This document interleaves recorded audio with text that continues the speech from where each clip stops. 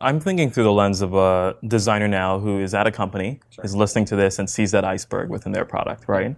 And they want to act, they want to turn left, right?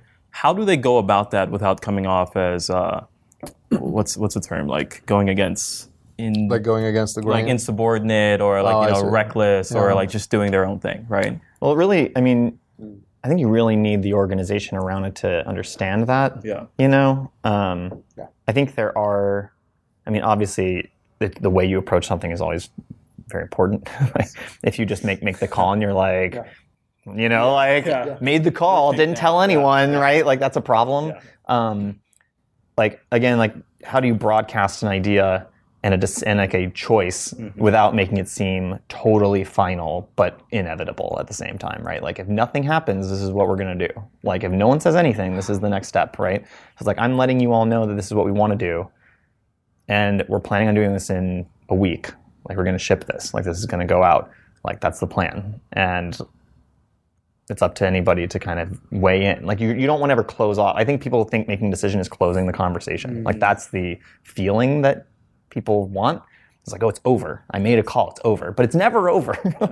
like, you know, like there have been times like the day before, like someone's going like, hey, hold on. Did you think about this important thing that no one thought about? And like we have to stop and like reconsider. There's no end. And so thinking about time and your work is a fluid, like a spectrum, and like a fluid spectrum is like is probably the way to communicate, you know, about it without pissing people off too much. So in that sense, a designer who's recognizing this supposed iceberg has to present the outcomes, potential outcomes, right? And maybe someone raises their hand and says, that's not in fact an iceberg, that's an opportunity. Yeah. Or these are two things to consider before you actually steer left. Or maybe we should actually steer right. Right. And it's also up to the not just the designer, but their team too, to like figure out who are the people who would know the most. Yes. Right? Who are like, if there is somebody, there are also times where you broadcast something, but you also should have like directly asked, like gone to somebody for their opinion, you know, like whereas like, oh, this person actually is a domain expert in this thing we're doing. Like we should ensure like that it's not just a broadcast that we hope they catch. Like we want them to give feedback. Like we need that from this person, because otherwise like we broadcast this, we ship it, and then this person with domain expertise comes and tells us that we're totally wrong. Yeah. And here's why, and we've just cost the business whatever, however much money, and like, you know, it's a whole mess. And so kind of identifying who those people are and making sure that you engage them proactively will also save you a lot of pain. So it's not looking at this process as red tape. It's informed decisiveness. You want to make sure that you can make decisions, make sure you're informed when you make them. Don't be a rebel. That's the gist of it. Right. People look at stakeholders as deciders, but they're not. It's all collaboration. It's like, who are my collaborators? Like, who knows the most, right? Like, who am I going to get the opinion from? As a manager, do you feel the sense of responsibility that your people's happiness is your problem, or is it their problem? It's both of our problems.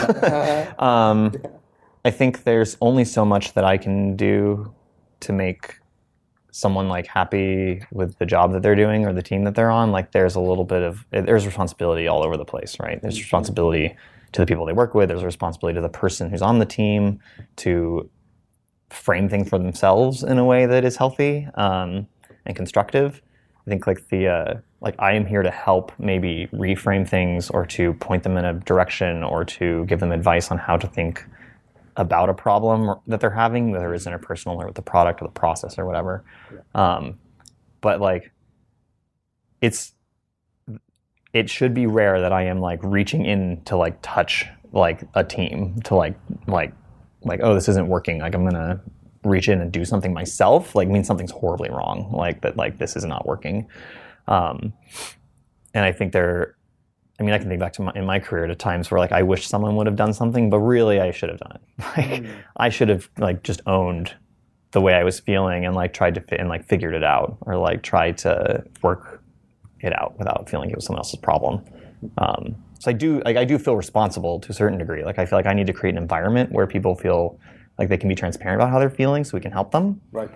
But at the end of the day, like again, like I can't force someone to think a certain way or feel a certain way. I can only try to create the situation that they will be most successful in, and that's kind of it. So creating that environment where the team feels like they can be transparent, sometimes that coincides with feeling vulnerable. So how can leaders help make their teams feel protected?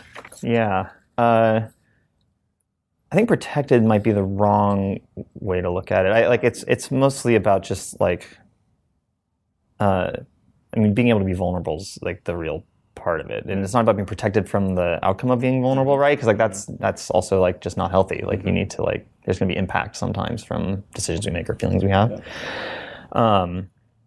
Something I do a lot is I try to talk to my team or like in one-on-ones or whatever about the problems I'm having.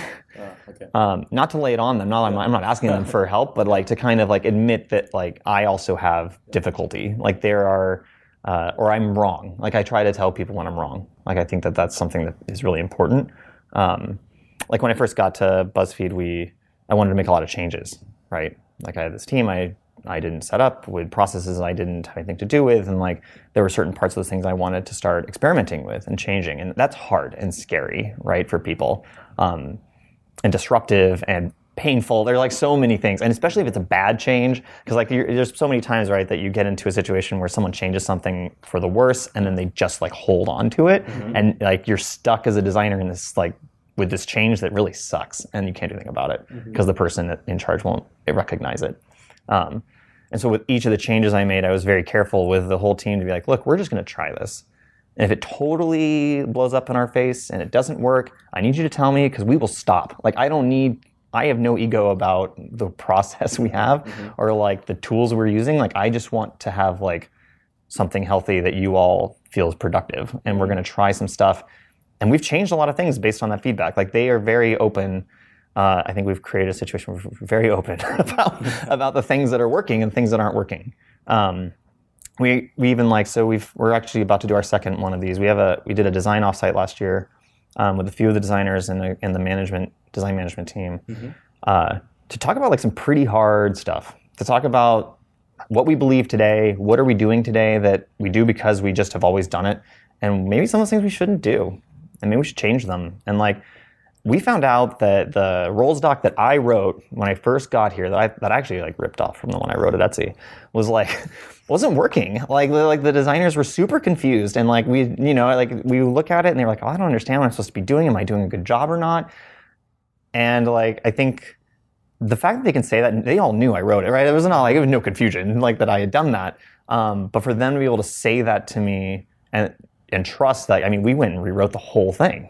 We spent the next like 12 weeks rewriting the whole thing, rolling out a draft to the design team, asking them for their feedback, making sure it was clear, and we're probably going to adjust it again, right? And like trying to create that situation by admitting the possibility of being wrong and the desire to not like I don't care about being right. I just want it to be the best it can be, right? And so I think that actually creates vulnerability for me, which actually lets them, I think, like be more vulnerable to us, because they know there's no consequence for being vulnerable. Yeah, and they also feel like an author is part of the process, right? For decades, design has impacted how we live. Now it's beginning to shape how we work. Here at IBM, design thinking has given us a new framework for teaming, for co-creating with our clients and users. It's helping us make decisions faster, and it's keeping humans at the center of everything we do.